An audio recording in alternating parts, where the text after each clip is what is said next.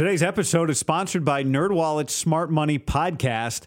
NerdWallet's trusted financial journalists use fact-based reporting for some much-needed clarity in the finance world. The nerds will help you get smarter about balancing your portfolio and avoiding scams so your money is just as safe as betting against the Cowboys in the playoffs.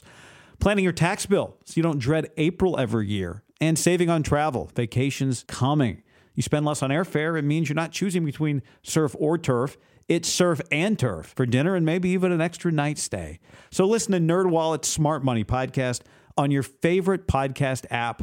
Future you will thank you. I got to tell you about the Eufy Video Lock. I've spent years trying to upgrade my security system at the house with one of those big name companies that, I'll be honest, sucks. I got the Eufy Video Lock, and it's an automatic improvement. That's Eufy, E-U-F-Y, Video Lock. It's easy to install, just a Phillips screwdriver, no drilling required. And now I've got the keyless entry. I always go for walks. I don't want to take keys. I hate stuff in my pockets. I go without the keys. The fingerprint recognition lets me in less than 1 second. There's no monthly fees. You have your recordings locally. You never have to pay for storage. I love knowing that doorbell ring was just a delivery. I don't have to jump up and get it. Or if I'm out of town, I can look, I can see the landing in front of the door and tell the neighbor, hey, do you mind swinging by and picking up something? I love the 3-in-1 Video Smart Lock from Eufy, and you will too. So search Eufy Video Lock, E-U-F-Y Video Lock, or visit eufyofficial.com/video lock to see how you can gain complete control of your door. Tecovas, oh yeah. I was just looking at some pictures of a concert Luke Bryan, my wife and I went to, 10 years ago. She had some old cowboy boots on. This is like a couple weeks ago, and I said, you need some new boots because we're going to see Luke Combs. So she went to tecovas.com, and they're just perfect. She loves them. You can do the same. You go to tecovas.com. These boots are Austin designed, Texas tested, handmade down in the boot capital of the world, Leon, Mexico. If you've ever wondered, can I pull off cowboy boots? Then you should pull on a pair of Tecovas, and you'll see they'll become your new favorite footwear. Cowboys knew what they were doing when they invented Western wear, and it's all kinds of Western staples. Trucker jackets, the perfect jeans to go with your boots, performance pearl snaps, cowboy hats, bandanas, you name it, they'll get you outfitted. If you can't make it to a store, Tecovas delivers the most premium quality, most comfortable Western goods right to your door. Visit tecovas.com. That's TECOVAS.com and point your toes west. Can I tell you about my friends? Very, very good friends. And mainly because I've been using this app for a long time. Game Time. They are the best ticket app I've ever used. You shouldn't have to worry when you buy tickets to your next big event. You want to go to a concert? You want to go watch Steph Curry and Klay Thompson and Draymond make a little playoff run? Well, that's where you use Game Time. You just download the app on your smartphone, and you can search any event, concerts, comedy shows, games, pro and college. Search by price point or search by where you want to sit at the venue. It gives you sightline on the app, and it's really easy. Buying tickets in seconds with like 2 taps. I cannot recommend it enough. And here's what we're doing for you. When you use the promo code HAM, H-A-M, you save $20 off at checkout. That's promo code HAM at checkout and save $20 to any event. Download the Game Time app now. Middle calf. Hey, Herman.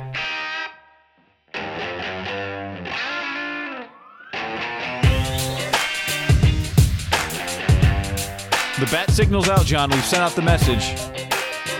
Our guy Bonafide hit us with this track. If you think you got a better track, it's an open competition. He shot me a DM. I don't think he liked that. And it's like, hey, all fair's love and war and business, right? It's just like, hey, everything's on the table. He didn't like that it was an open competition? Yeah, it's just that he's first. There's nothing like being first, but we're open. I like it. It adds a little juice.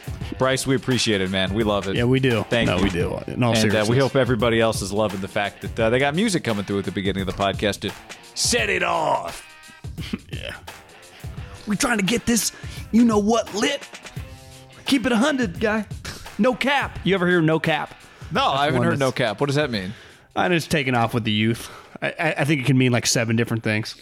The one that I heard recently that I liked but didn't was sus. Yeah, I mean these are Suspect, terms that are big with I think the guys in their late teens, early 20s. I saw Deshaun Watson quote a tweet I think within the last month that was a no cap for real, dog, or something like that. Gotcha. I think it means it's a like salary truth. cap. There's no ceiling.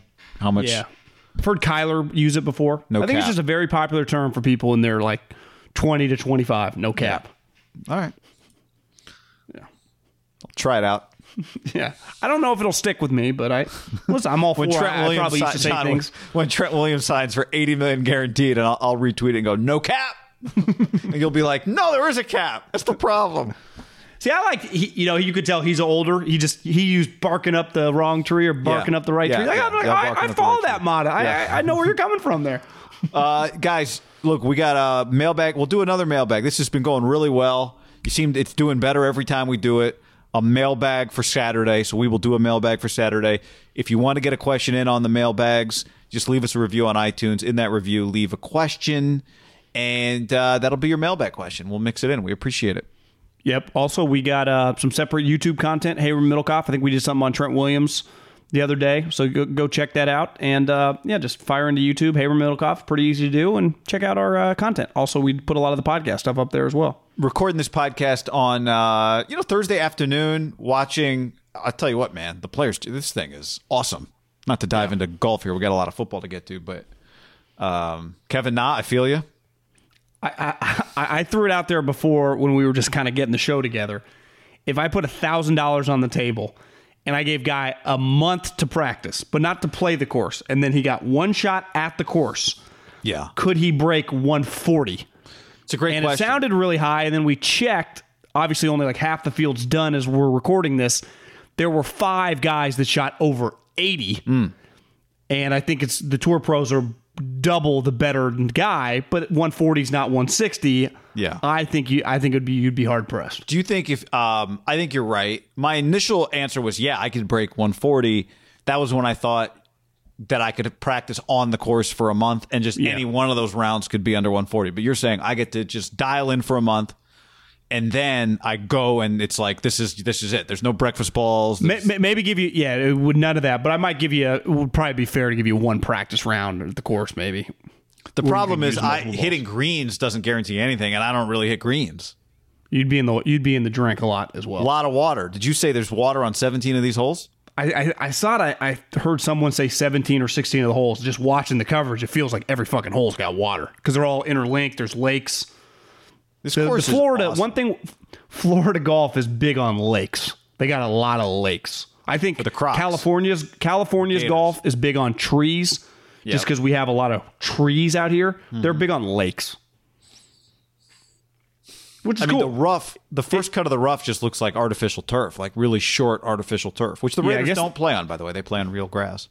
It's hard. I do think we get a pass this first year, empty place. Even Mark Davis wasn't attending. There are just some question marks with that place that we can't fully answer. So when Richard Sherman's playing for the Raiders, it'll be on natural grass.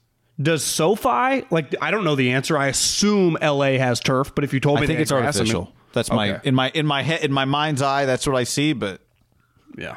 You talking about the Ram Stadium or the Charger Stadium? I'm talking. No one, though, will ever top the grass problem that Jed had once upon a time. He had a problem. It's a big recovery they made over there at Levi's. Because it wasn't just it was kickers slipping, divots that were the size of Mickelson with a sand. It was crazy. It was Harbaugh taking his team off the field for a practice when they had a bunch of season ticket holders, suite holders, whatever there. Yeah, and it wasn't fake outrage. It was legitimately kind of unsafe, right? Oh, every game they played, it was a story. Yeah. And then didn't you tell me that someone told you the underrated part about NFL teams when it comes to turf? If the highest price turf for a stadium is $1 million, there are levels, like a car, right? You can get the fully loaded, but you could also get the cheap. The equivalent of what most NFL teams do is they don't get the fully loaded Benz. They get a Benz or a BMW, but they get the one at half price because it doesn't have all the bells and whistles. That's what they do with the turf. Yes. That's what a guy who knows turf told me. That's insane. That a lot of high school stadiums actually have better turf than the NFL teams put in. It was back when the Niners, it was when the MetLife situation was happening. And it was like, can the Niners really play at the stadium? We're like, well, I mean, it's got to be the best turf there is. And the guy hit me up. We started going back and forth. He's like, it is not, I promise you, it is not the best turf that exists. That's fucking insane. It is. That to me, when you're talking about nominal for their business, the difference between like a $500,000 line item for them. It'd be one thing if like the nicest turf was $100 million and they bought a $50 million. I'd be like, okay, I kind of get Especially it. if it's what's turf? a safety $1 million issue.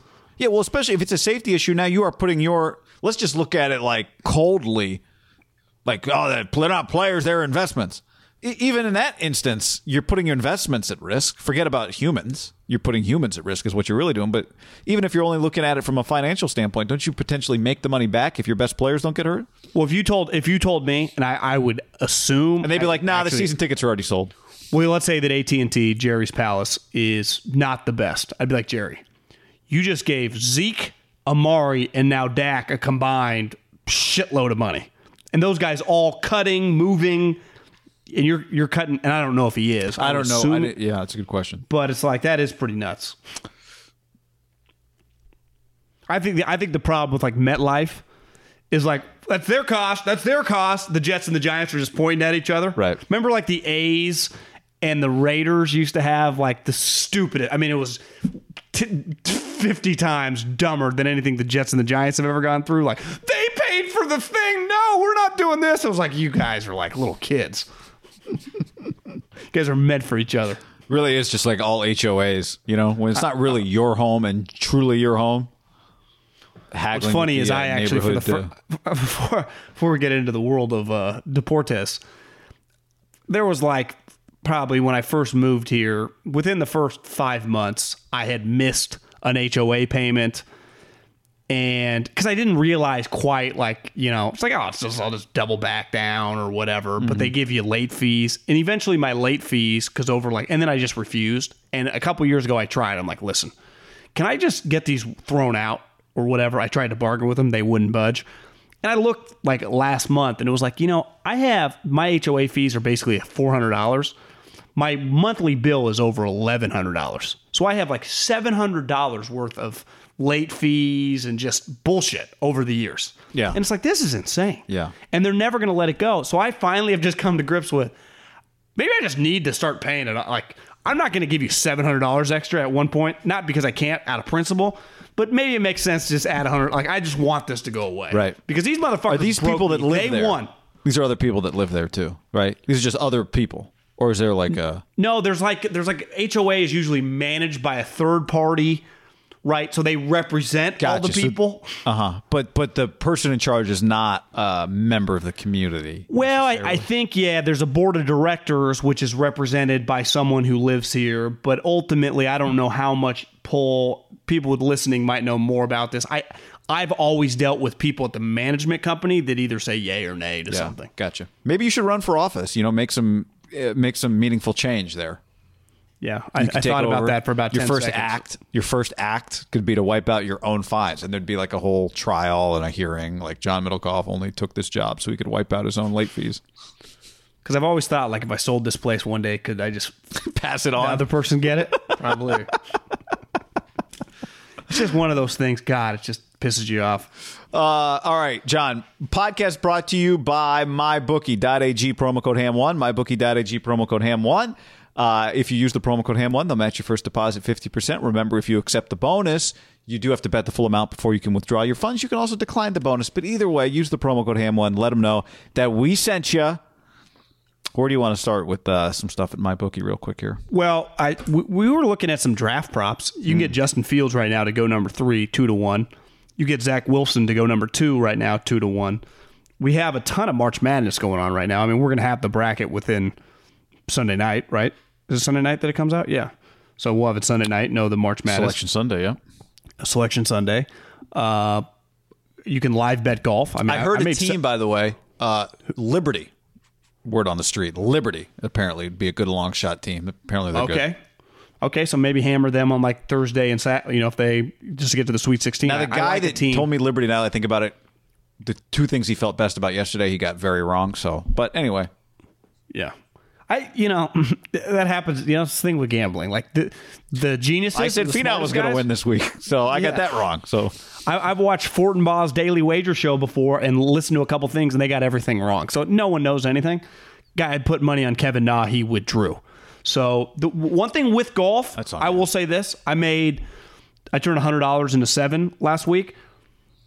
Picking winners is really hard, obviously, before the tournament. I actually think you get pretty good value come Saturday when you just Justin Thomas is with 2 of the lead, right? And you can get a really good player somewhere between 5 and 10 to 1. And you just I like my chances because the guy's in the tournament. That to me is an undervalued place to live bet to just have a shot. Yeah. Because live betting like a sport, like a basketball or football game, things can change so fast, right? Like a fumble, a guy get hurt. Like in golf, if you got a guy in the mix on the weekend who's good, you'd feel like you have a shot if the odds are 5 to 1, a top player. I'm just looking at some of these other. You can get Justin Fields. Who will get drafted first, Justin Fields or Zach Wilson? Zach Wilson's minus 600. Fields is plus 400. What if I would have told you that in October? I mean, it's crazy.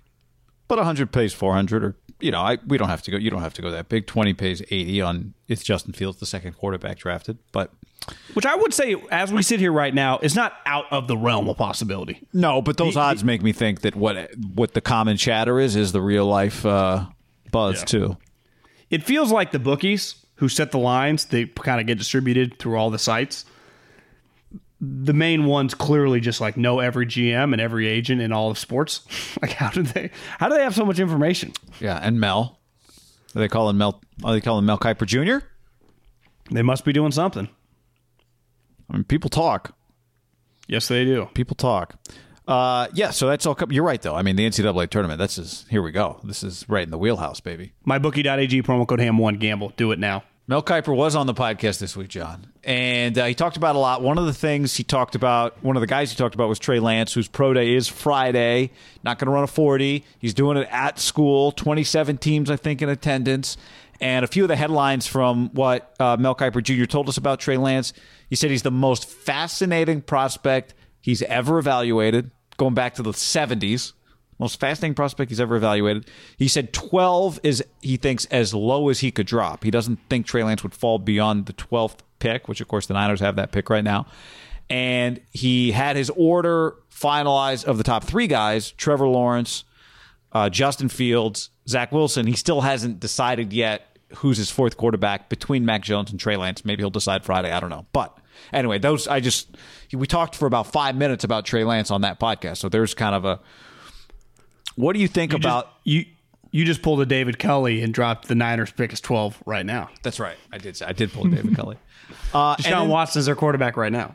Well, why is he that? Well, because that's where he is. And then the other kind of overarching thing he said was he thinks he's a developmental he doesn't prospect. He doesn't think Trey Lance is a starting quarterback in the NFL this year. So there's a lot. What stands out to you about all that? Yeah, to me, in the draft... having been in these meetings, still talk to these guys, they always use previous picks. And Mel is great because he talks just like a scout, just like a college director. And he just bases things. He's unique because he can go back to the 70s, but he's good despite being an older guy that knows the league. He just sticks to recent memory. He'll just Herbert, Allen, guys that are just on the top of everyone's head. Well, think about last year. We had 3 quarterbacks, all became starters, and the only reason Tua didn't start immediately is because he was injured. If Tua had been healthy, he would have been a starter day 1. 3 guys, top 6, starters. Obviously, took one guy to get a punctured lung, but Herbert, best thing that ever happened to the Chargers was that punctured lung. Thank God Tyrod's okay. Then there was another guy that went in the late 20s who was physically really gifted, who has more quote-unquote physical tools than Tua. He can run, he's got a huge arm, but he's just a major project. What happened to him? Went in the late 20s.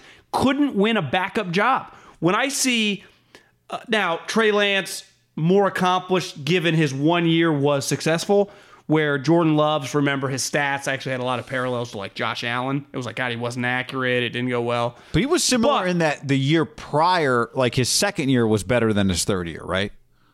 Jordan Love. Yeah. But he went in the late 20s, and what happened to him? He wasn't even a backup quarterback this year. Tim Boyle, who I would imagine most people watching or listening to this could not point out of a lineup, Tim Boyle. He was the backup quarterback for the best team in the NFC. Jordan Love, remember there were reports in training camp, he was skipping balls. It didn't get any better. He's not, because that's what a project is. When we were growing up, projects were normal. I would say they're not very normal right now. And the Packers took a lot of shit for that. So from what I've heard, people have problems with his release. It's a little hitchy, but he's physically gifted, like Jordan Love. Under no circumstances in today's modern game, to me, can you take a project in the top 15. This guy reads like a late 20s, early 30s type pick. We were talking right before we started talking about this, and you said, would you be shocked if Mac Jones went ahead of Trey Lance? And I said, no, not at all. Because Mac Jones, now I don't know how high his ceiling is. I think we all agree it's not as high as the physical freaks. But he can start right now. He can play right now. Trey Lance, under no circumstances, I think in NFL circles, and I think Mel kind of, is reiterating what I think a lot of people think in the league, can't. So how could you take a guy in the top? You agree, taking a guy in the top 12 that is not your backup quarterback year one, you would get a ton of shit for, and rightfully so. Yeah, that's crazy, guy. Especially if the Packers were in a unique spot. Now, I think everybody reacting that day thought they should have drafted a player that would help Aaron Rodgers, but they were in a position where they were not drafting 12. The 49ers drafting 12 or wherever they're drafting, they need somebody that helps them right now because their team is turning over in a way. Now, you could argue the Packers did too, but the Packers were at a point, right, where kind of the deal was well, they don't have anybody that they really have on their board as a first rounder.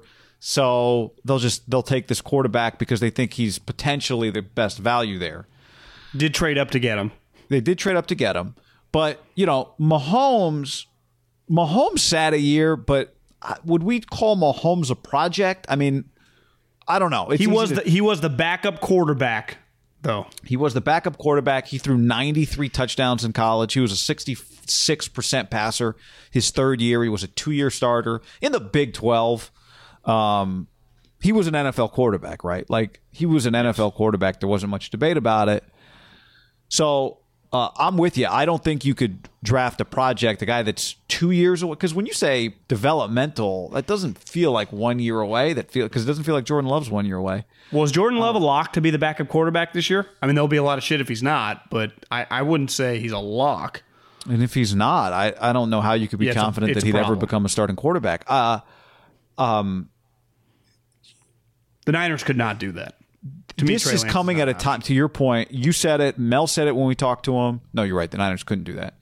If the Niners look at him and Kyle Shanahan thinks, I can get this guy ready to play as my starting quarterback this year, then it's a different conversation. You might be wrong about it, but that to me is different. If that's how you view him.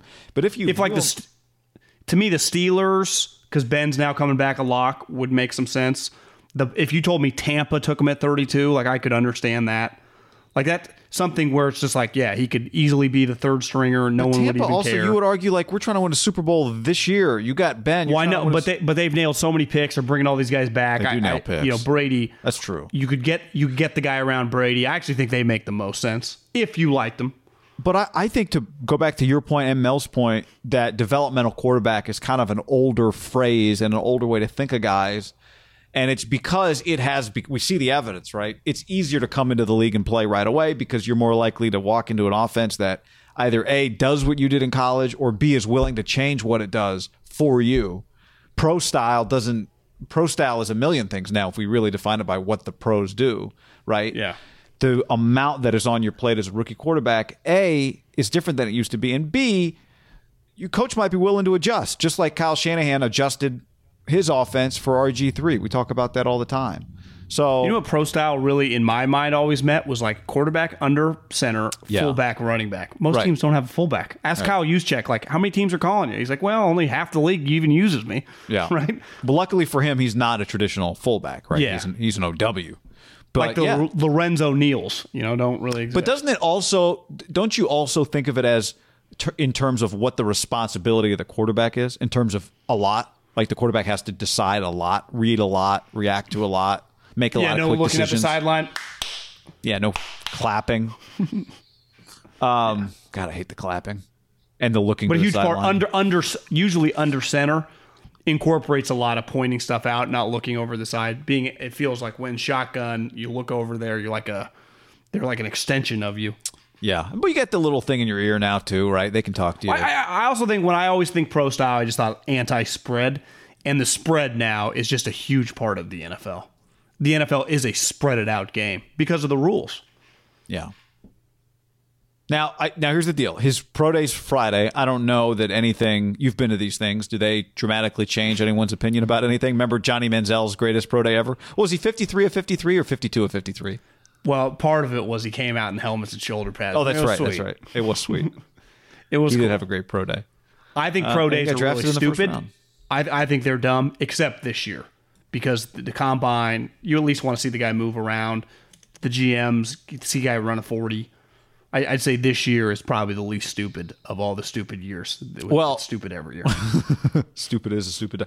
If the league views Trey Lance the way Mel just described him, then it would be insane if you viewed him that way to draft him 12. But again, you may not. Kyle might, or somebody else might view him and say, "No, I can make this work." And then in year 2, it will be a development, but we can protect him enough that we'll develop as we go.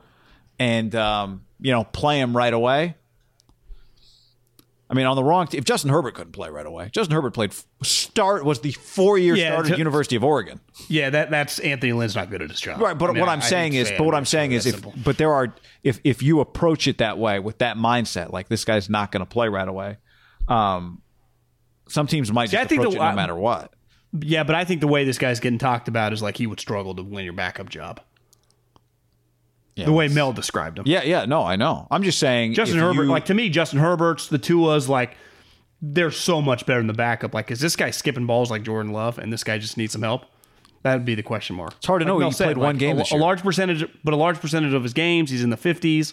I know he's lower level comp. But if I'm Trey Lance's sponsor, I would say, "Oh, guys, he's so much better than 2019 now. That's a year and a half ago. He's made great improvements since then." And I'd be like, "Yeah, he played in one game." And it didn't go well. Who doesn't have a bad game? Yeah, Trevor Lawrence had a bunch of bad. Trevor Lawrence had bad. Yeah, no, I know. But when you only get one bite at the apple, and it's you bite the middle of the pit, it sucks. It's a big bite. Yeah, it is. There's already been some bites. So I don't know. I mean, we'll see. I'll be interested to see but you can tell. Don't you think you can kind of tell something? You take what Mel said. We watch the way the Zach Wilson buzz is built. You're right. After thinking about it and talking about it, I would not be surprised if Mac Jones ends up as QB4 and Trey Lance as QB5. Yeah, I think Trey Lance. I don't think it's out of the realm of possibility to see Trey Lance make it to the second round. As crazy as that sounds. I also think Tampa would have to seriously consider it. That makes sense if you're Tampa.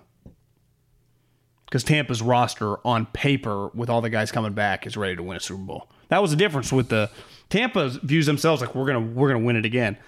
Green Bay needed the piece to get over the hump, that's true. And they did it. It was like, what are you guys doing? And then it turns out, like, I remember watching T. Higgins. I'm like, this guy's good. Some of the other guys, it's like all of them. The Niners jumped them to go get Ayuk. Why didn't you guys go get Ayuk? It was a disaster. Because if you put Ayuk with Devontae and that team, maybe that's the difference of them being in the Super Bowl. Right? They lost 31-26, if memory serves me correct. If they don't win a championship with Rodgers again, it feels like last year was their shot. And if Jordan Love doesn't become Aaron Rodgers 2.0, which was Brett Favre 2.0, then it's one of the worst picks we've ever seen. Yeah, it's a disaster. 1 year in, I'd give it an F. All right, Middlecoff, once upon a time, we were a little confused by how many comp picks the Niners got. Turns out it wasn't just us. NFL got it wrong on Thursday. But now that it's been corrected, we know the Niners have a first, a second, a third. The third's pick 102. It's a comp pick. A fourth. 3 5s, because they also got a fifth-round comp. A 6, 2 7s. One of the 7s is from the Jets. To me, the getting the extra third was pretty eye-opening because it was like, damn, they got 4 picks in the top 103. that ammo the was incorrect extra third, you're saying? Yeah, the incorrect, because it just, when the NFL tweeted it out, obviously everyone believed him. And then when it was like, when I saw Barrows, it's like, there's been a mistake. My take is like, they can do take backs. Like someone was like, trade that pick before they take it back. You can't do that. And you're right. It goes back to the confusion of, if you have multiple minority hires, you don't get to double dip.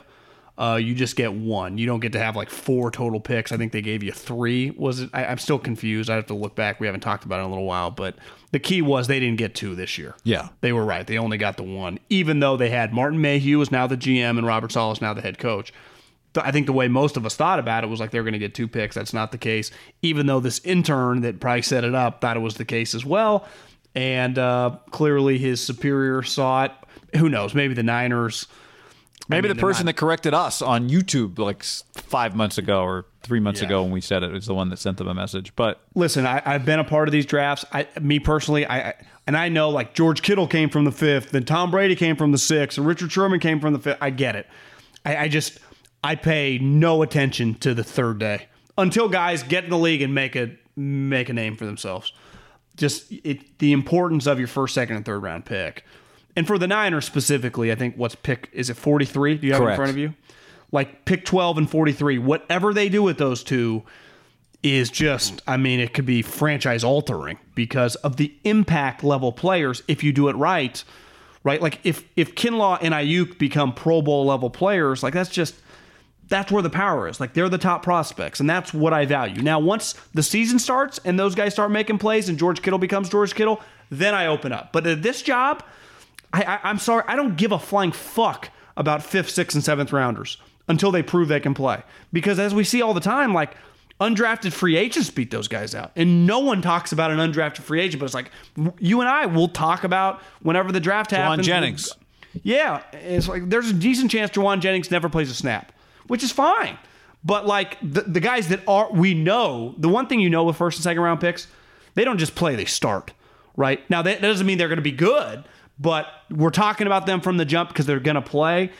And I just think that, like, that's where my mind is really with the Niners and any team. It's like, who do you draft early on? And then once those guys prove, like, Jason Kelce was a 6th round pick. Well, yeah, he's going to go in the Eagles Hall of Fame. But at the time he was picked, people were like, God, you drafted a 280-pound center? Well, right. Then he proved himself. Yeah, well, I was going back and forth for a few days a while back with a buddy. I don't know if you saw Matt Barrows wrote a piece about Davis Mills in The Athletic, basically called quarterback no one knew or the best quarterback no one's talking about, right? Yeah. And I've said it many times, but I won't. But basically, David Shaw told us last year that he thought it was going to be Davis Mills' last season in 2020, and then he'd be a pro. I think he thought he was going to be a 1st rounder. Daniel Jeremiah told Albert Breer a year ago, basically, Davis Mills will be the quarterback that'll become a 1st rounder that no one's talking about.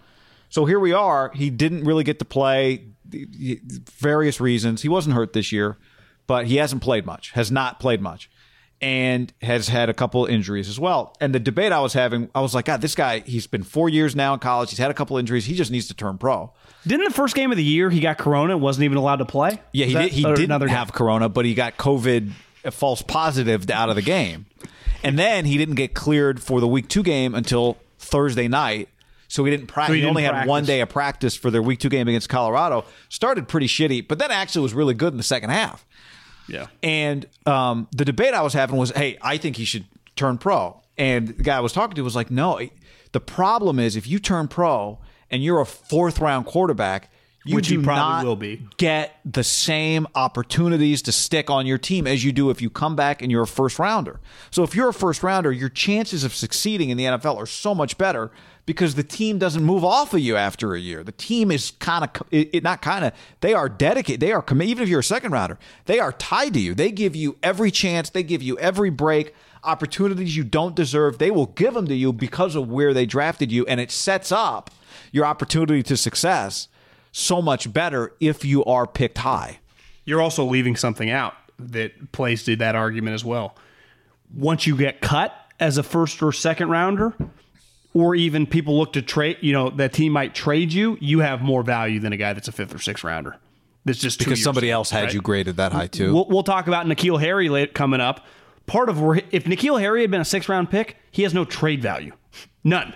He would just get cut. Right. But he's a first-round pick. So if they want to trade him, people are going to trade for him. So he's right on Davis Mills. Now, it's different when you've been injured and you've been in college for a while.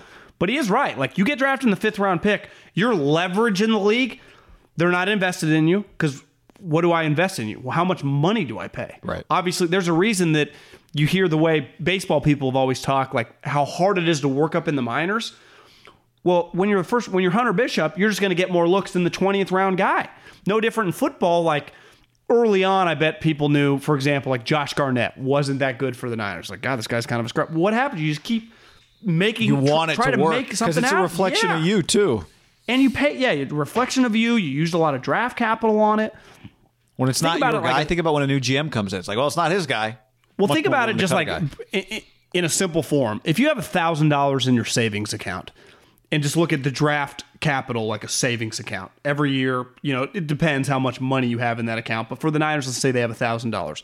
The 12th pick or the second round pick 43, I'd say combined would be the equivalent of like $700 at the time of the purchase. Now, it doesn't mean that those guys are going to work, but you are allocating so many resources to those guys.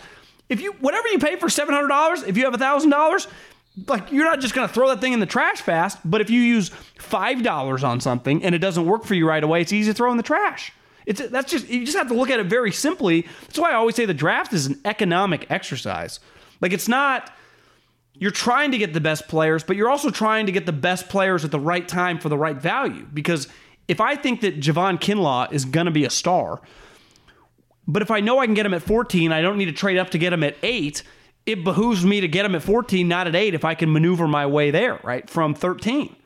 And that's the whole point of this whole thing. Like, the reason Gruden takes so much shit about Cleveland Farrell is he took him at 4, right? If he had got Cleveland Farrell traded back and got him in the 20s, like, people would be more open-minded with that. Same on Solomon Thomas. Same with Ruben. Yeah, same with Solomon Thomas. Same with Reuben Foster. You trade back in, this is a disaster. Your draft status changes kind of your life. It really does. Until you prove, like, once you get to, like Richard Sherman, you just shake being a 5th-round pick once you become an all-pro for a couple times, right? I mean, once you establish a great player, that pick is irrelevant. But when you're kind of waffling, or, like, the reason Jordan Love is going to get, we were just talking, like, can he beat out Tim Boyle? Here's what I do know. Jordan Love's going to get every opportunity known to humanly possible, OTAs and then training camp to beat He might beat him out and not deserve it if it's close. Yeah. It wouldn't shock me, like, if they think he's done all the right things and worked really hard, if he just starts with the 2s and then has to, like, lose his way, right?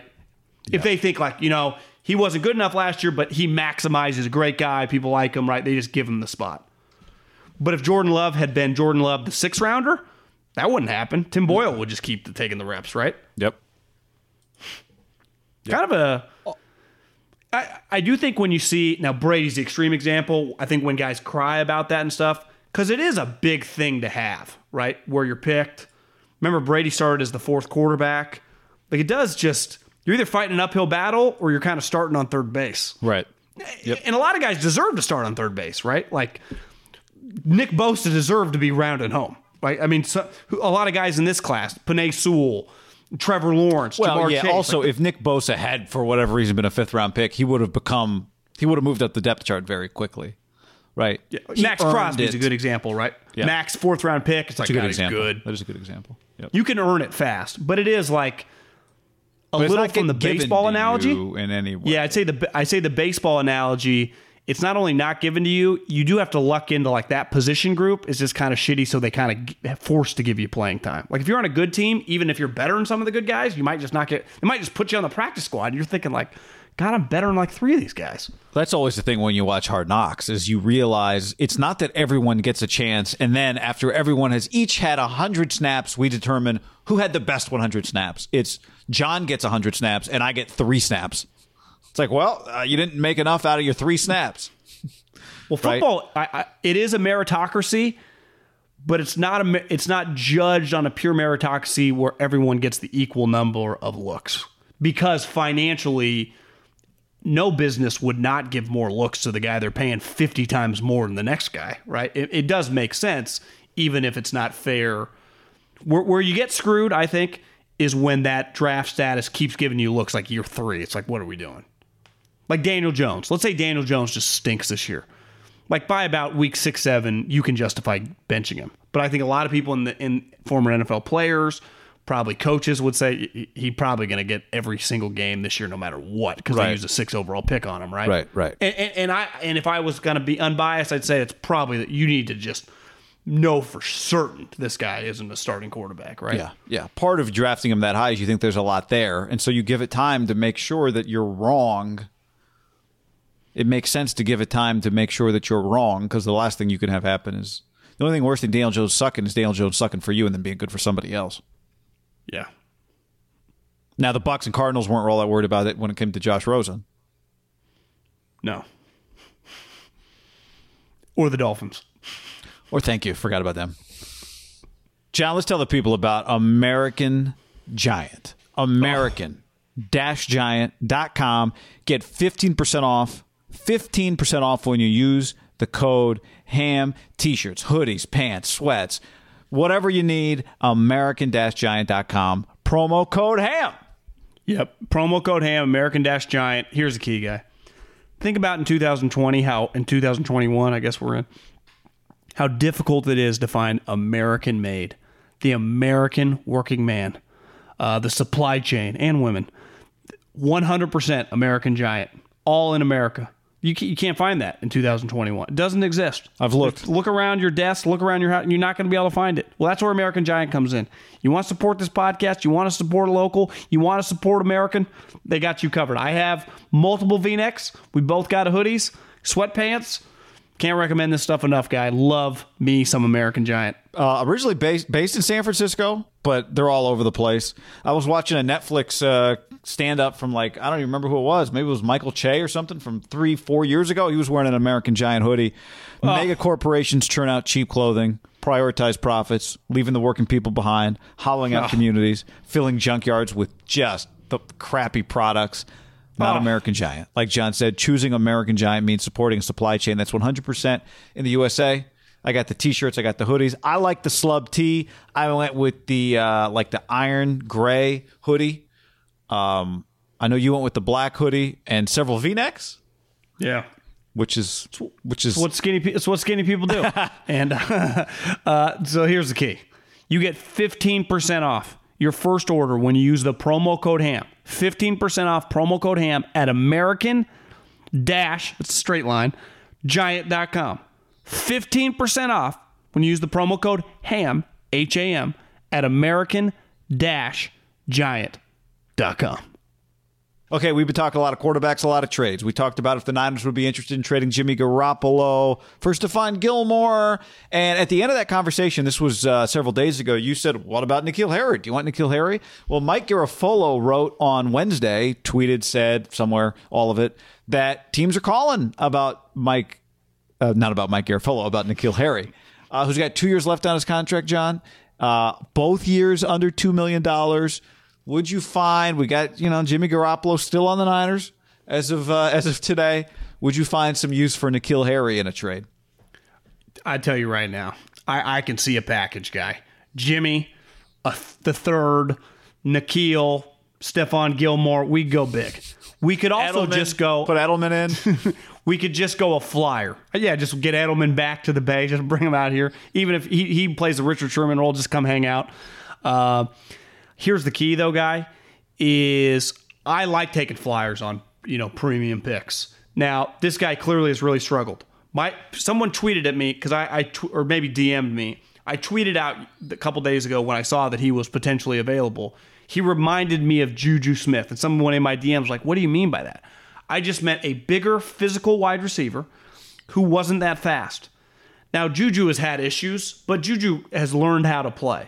Because when you can't run fast, you have to do a couple things well. Play physical, use your body and strength to create separation and play tough with the ball in your hand, and make contested catches. And it's been a disaster in with the Patriots. He'd be the equivalent 2 years, a bust. An absolute train wreck, especially when you factor in they could have taken DK Metcalf, they could have taken A.J. Brown, and even they could have taken Deebo Samuel. Those guys... Obviously, DK and AJ are the premium guys. Debo has been really good. He just gets hurt a lot. But those guys, all three of them run circles around N'Keal's best moments, their average moments. I still like taking one economically. It's not that expensive. Like Kendrick Bourne, someone's going to give Kendrick Bourne like $3 or $4 million a year. So could I have my third wide receiver, N'Keal Harry, a guy that was just drafted in the first round? If you go, okay, Johnny was overdrafted, he still was going to go in like the second. Yeah, like he was still viewed as a pretty good prospect, and he's cheap. Like that to me is the way good businesses operate in the league. They go, well, we'd like to bring Kendrick Bourne back. I like him. I'd imagine most Niner fans do. Healthy, productive years for the Niners. But he's not like people are going to pay him. He's not a value. No, I don't like paying him $4 million a year, where I can get this guy for a quarter of that and then hopefully play a similar role. I don't know if he can. And here's the way the league works, as we just talked about it. There is a decent chance Kendrick Bourne is just always a much better player than N'Keal Harry, right? Yep. Even though once upon a time he was not drafted. I think he's an undrafted free agent. But none of that matters anymore. But the money matters, and building your team matters economically, and that's where I like it. I think it's a low value. The Raiders, Al Davis made a career of doing shit like Andy Reid's big on that. Veets, they like the premium guys and getting for cheap, and just sometimes it doesn't work. Here's what I would like. I'm okay with that. Here's what I would like about it if the Niners did it. If the Niners did it, who do you think it means they called?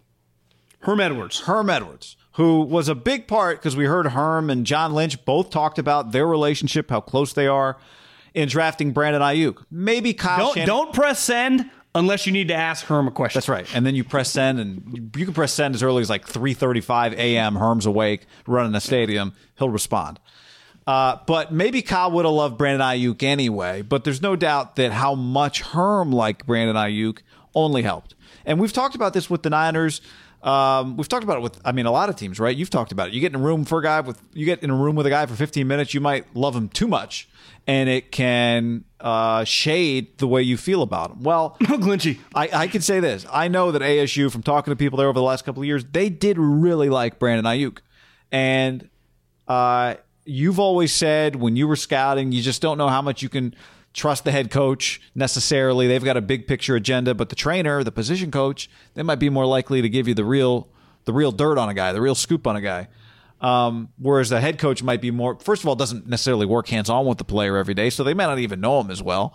And, they just... Higher the player gets drafted, the better it looks for them. Yeah. Now, the same would be said for a position coach or for a strength and conditioning coach, but their reputation's on the line when they talk to you. They want you to know that when you tell them they love a guy that they mean it, and that you're going to have a guy that's going to be successful.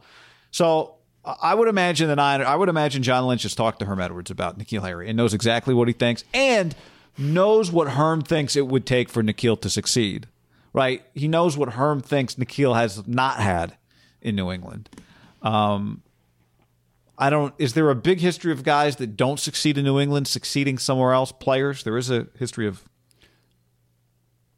Yeah, it's probably pretty rare. I'm not advocating if it's just a straight up trade, not my sweet Jimmy Stephon Gilmore additions. Like I'm thinking 6th, 7th round pick. Like this guy, you get nothing. You're not trading anything approaching like the 4th round. So would you say they got 3/5? I'd be cool with trading a 5th round pick for N'Keal. I'd do that yesterday. Because it is. You agree? You're not trading for him to be your number 1 or even your number 2 receiver. He's cheap. You get him under contract. I think you have his. I would be shocked if they didn't ask Brandon Ayuk what he thinks about him. Right? Maybe they just feel more comfortable with him. He did have a lot of success for Arizona State. Like I thought that year, it really put Herm on the map. Like, they got this guy. I understand his play speed has been an issue. I remember him playing fast at Arizona State, like a wide receiver screen that he cut around. Like I feel like he just lost his confidence. That first year with Tom Brady. Again, this guy might not be good, but I like taking flyers. 12 catches as a rookie. Injuries. Missed a ton of games. You have his box score up right now from 2000. What was it, 2020? 20 was 14 games, started 9. Okay. 33 receptions and 57 targets. Not an accurate passing game that he just played with. 2 touchdowns. Year before was 2 touchdowns in 7 games. 12 4 touchdowns. Yeah. His touchdown to reception ratio, John. You said 13 catches year 1? 12. So he's got 45 catches and 4 touchdowns. Not terrible. I mean, he's on good. No, the NBA, they do per 36. Yeah, one per a normal season. 11 catches. You extrapolate that over 100 catches, Johnny's got 10 touchdowns.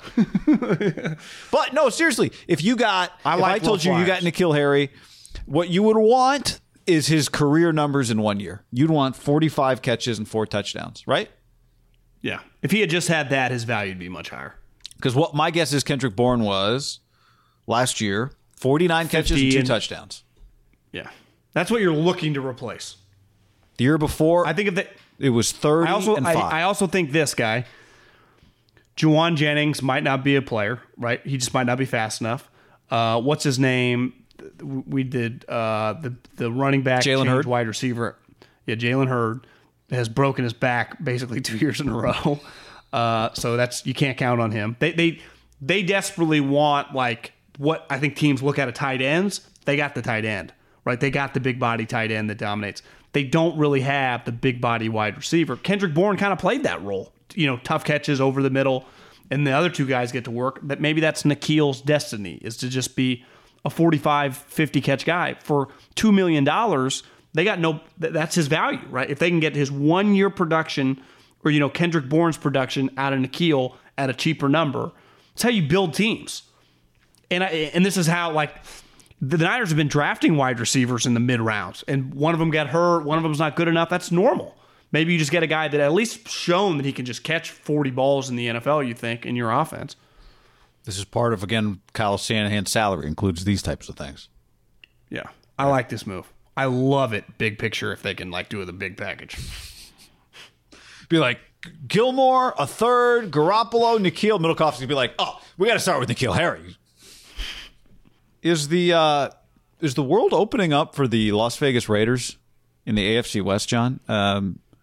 As of Thursday afternoon, at least, maybe 4, at least 3 of the Chiefs' offensive line, when it's whole, is gone. Left tackle Eric Fisher gone. Right tackle Mitchell Schwartz gone. The center Eric Ryder gone. Kelechi Osemele, who they signed middle of the year, free agent. Played for him. They are desperately trying to get under the cap. And you got a new coach in the Chargers, the Broncos. Whatever. They got issues. You already split with the Chiefs last year. Is 2021 opening up for the Raiders in a way that maybe we didn't think it would? Well, I do think in the Super Bowl, now granted Tampa's defensive line, their worst defensive lineman is better than the Raiders' best defensive lineman, but they did show when you have a good defensive line against what the Chiefs have now on their roster, destroyed them, right? So you release 2 of those guys. I mean, Eric Fisher has been the starter since Andy got there. It was his first ever draft pick, and Mitchell Schwartz showed up a year or 2 later, and there was a stretch before he got injured, right? He had never missed a game. He had was the guy behind Joe Thomas had set that record or approached the record for non-quarterback, and Mitchell had the longest, never missed a snap. Mm-hmm. He was good. I mean, he's widely viewed as just arguably the best. If Lane Johnson's probably the most talented right tackle, Mitchell was just the most consistent because he never missed games. And that's just the Chiefs are going to be really good. They have an elite coach and they have an elite quarterback. But are they 13, 14, 15 win team like they have been, or are they more 10, 11, right? If they start a rookie who opted out, they got to draft a left tackle. This to me even hammers home. I think it is a 100% lock. I will be shell-shocked if we don't see, maybe the rumors really start Monday, Tuesday, but when it becomes official, a Schefter rap sheet tweet, the Raiders have, first big splash, the Las Vegas Raiders have signed Yannick Ngakoue, have signed Matt Judon to $60 million guaranteed.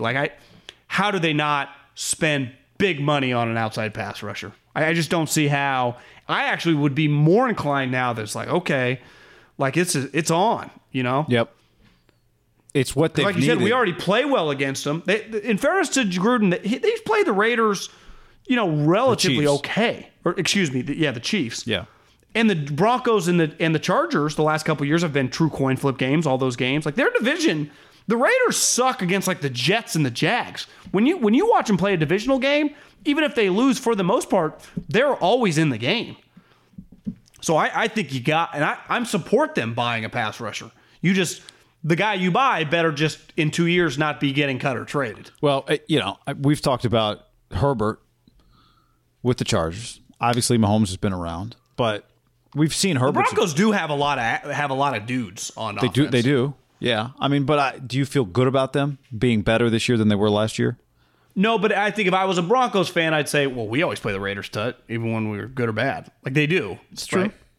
Yeah, I'm just saying you cannot finish below the Broncos. No. And at this point, we love Herbert. They've got good talent, but Brandon their coach Staley is a major unknown. So it's not even about this. I think this conversation is not even about winning the AFC West. It's just about finding more wins. Now, to counter, you'd argue, well, they beat the Chiefs last year. That was one of their 8 wins, was a win over the Chiefs.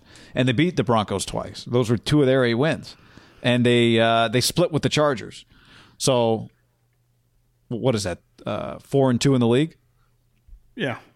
So that's pretty good. You would take that. Any year. You would take that right now if I told you the Raiders are going to be 4-2. 3-3, right? Lost to the Chargers, lost to the Chiefs, swept the Broncos. Oh, you're right, 4-2. If I told you right now the Raiders are 4-2 in the division, you would take that, wouldn't you? Without question. I think any team would always take 4-2 in their division, beside Patriots for 20 years. So, but I do think the Raiders' big question mark on this team is defense. Coming up in the draft, talking to Mel, he thinks they've got to go defense, which I do believe. I think, to me, this whole offseason has to be about defense. Because if they could get their defense good, their offense could be 11 or 12 win team offense. But their defense is probably more like a 3 or 4 win team defense, right? So can they get that defense just up to like a 500 and then boom, they're in double digit wins? That's the key.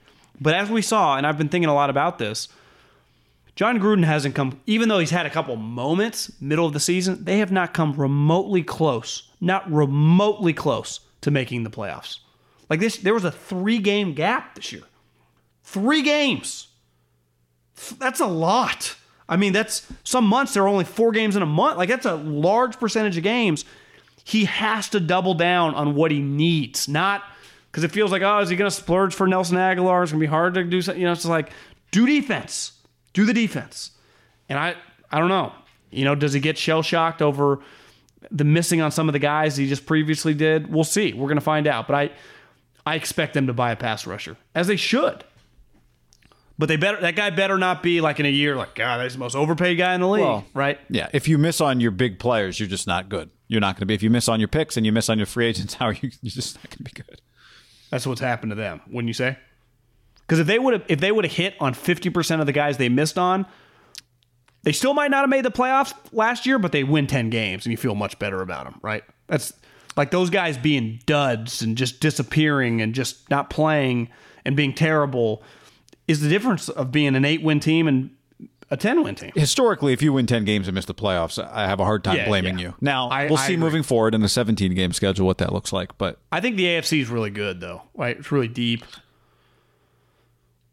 The Browns being good now. If I said right now, John, the Raiders go 10-7, you can take it or you can roll the dice. What would you do? Like it's 10-7, the old 9-7, so you're probably missing the playoffs most years. I don't know. I think the Raiders would have to take that. 3 games over 500.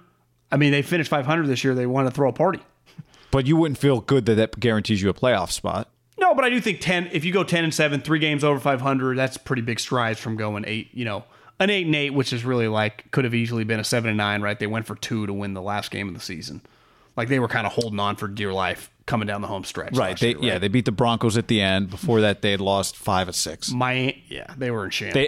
And the one that they won was the Jets game. What did that take? Right? Yeah. It's a buzzer beater. Yeah. a 3/4 court buzzer beater, and the defensive coordinator got fired. Is that what you're going to say? Yeah. That was an incredible moment last year. Probably a top 5 NFL moment that didn't actually mean anything. It was that, right? Especially because part of it was like, oh my, there's Ruggs. Yeah. Right. But also, like, the Raiders at that time were trending in the right direction, and they were going to lose to the Jets, and the Jets were going undefeated. Actually, it was also a little sign that the Jets were probably a little better. They were starting to play a little better than I think they had played earlier in the season. Yeah. Racked up a couple wins, because Sam Darnold would be like, I beat the Rams a couple weeks later. Yeah, I mean, you're right. They had lost 2, but the game before that, 2 games before that was losing to the Chiefs by 4. All right. But then they got blown out by the Falcons. You're like, what? I think we gave them a little bit of a okay, you get sure, that they were one 6 year. They were 6-5 at that point. Wasn't the Falcons game like 45-6? 43. Oh my god, that was a curb stomping. I remember. Yeah. Like, are they really going out like this? Oh, you're right, because it was right after the Chiefs game. The Raiders were feeling themselves. Everyone's blowing Derek. They played the Atlanta Falcons, and it was a blood. I think Derek. Remember, Dubau tweeted it's one of the worst games by a starting quarterback ever. It's like 5 turnovers, multiple fumbles, a pick 6. That's right. Try to scrub that game from my memory. Yeah, me too. Maybe the stars maybe some things are aligning, but they still got to do their thing. They got to make it happen. And they got a lot of money. I mean, they've cut all these guys. They have a lot of cap room. Yeah. Like, don't you think they're going to have a $20 million player? I don't know if the guy's worth $20 million, but they're going to pay a guy $20 million. And you know what? I won't blame them at all. No, and if you're like Judon or Yannick, they'll probably be selling you, or whoever the guy is they target. Like, you're the guy we need. And that's not even counting the Richard Sherman impending edition. If they get Richard Sherman, what would you guess his contract is? $5 million 1 year? No, I look, if you told me, back up for a second. If you said, what do you think Richard Sherman signs for? You take that number, then you say he signed with the Raiders, you add $2 million. So 7. Yeah. Incentives to hit 10. That's right. No, it's a great point. Pro Bowl, it's going to be 13. Yeah. Remember, he's his own agent. Can you go over the cap after the Pro Bowl? Well, you can go, like, the bonuses follow on to the next cap. So if you have a good season and a bunch of guys hit a bunch of bonuses, it kind of screws you the following year. But, NFL teams don't ever worry about that. No. Like, yeah, we'll give you a $7 million bonus if you catch 180 balls. And the guy catches 180 balls. You're like, oh, we'll deal with it. Yeah, he was a deal. Yeah. All right. Okay, so we got a mailbag coming up on Saturday. Think how many Super Bowl bonuses Brady's hit. Then restructured Most people just get like, less. oh, Super Bowl champion, we'll give you a $2 million bonus. Brady's hit that like 4 of the last 7 years. If you're a team, you'd almost rather have a college fund? Yeah, just Super Bowl bonuses. I can send my kids anywhere. That should be the name of his boat. Super Bowl bonus? Super Bowl bonus. Did you hear him talking about the trophy toss? Did he feel bad? I think he said. Well, he was like, I mean, he basically admitted, like, I was hammered. Like, he goes, the only person that thought it was a bad idea was my 7-year-old daughter. He's like, if you hear she yells, like, no! He's like, it's just a bad situation if the only person thinking clearly is a 7-year-old child. Yeah. I think, here's the thing, in one of those parades, I'm sorry, I don't judge you on a parade actions, right? Do you remember JR was like climbing stuff without a shirt on? Oh, yeah. You are so intoxicated. You and I went to a Warriors parade. Joy. People don't understand. Parades aren't like, it's at 8 o'clock at night. No, they kick off at like 9 a.m. After you've been partying for 48 hours. Yeah, and these guys start drinking at probably like 7, 8 a.m. You're in the sun. The party buses take them. Yeah. You think about what pumps through your blood when you play a football game in front of 80,000 people or 65,000 people. A parade, it's like 400,000 people. I know. It's got to be pretty. It's like 500,000 people, some of these things. And then at the end, they want you to talk. I remember going home from our radio show the last time the Giants won it in 2014, and just the street, like on Market Street, it was fucking mayhem. And that was their 3rd in 5 years. Clearly didn't sniff the other 2. And I just remember, this is crazy. The Warriors one was just like 1 5-hour contact high. Yeah, the Warriors one, that was their first one. Yeah. That was nuts. A lot of weed. Somebody sent me a picture like 6 months ago. A lot of weed, probably. At that thing. I would imagine there's a lot of weed just naturally at a parade, right? It's outside. For a sports team. Yeah. And now it's legal. Yeah, well, but I just mean like people are used to smoking outside. It's the alcohol outside that's a little weird. Yeah. Which I've always pushed back, and especially over Corona, because a lot of you get to-go cups, which is genius. Why, if you're over 21, can't you walk around with a to-go cup? Because you can in like Vegas.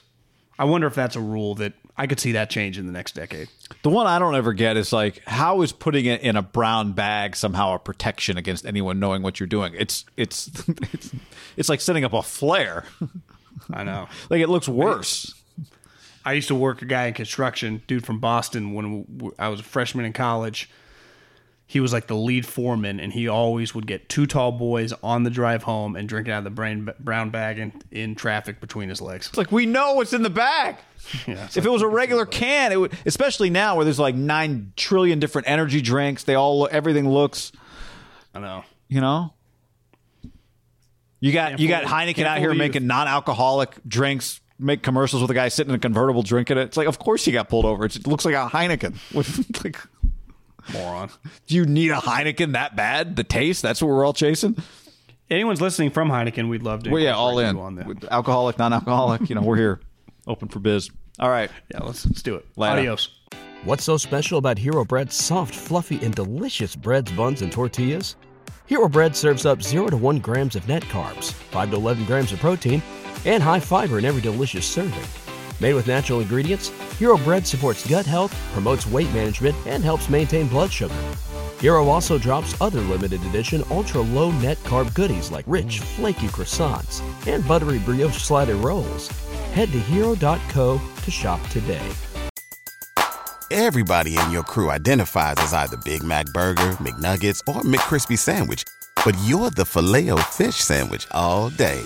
That crispy fish, that savory tartar sauce, that melty cheese, that pillowy bun. Yeah, you get it. Every time. And if you love the Filet-O-Fish, right now you can catch 2 of the classics you love for just $6. Limited time only. Price and participation may vary. Cannot be combined with any other offer. Single item at regular price. Ba-da-ba-ba-ba.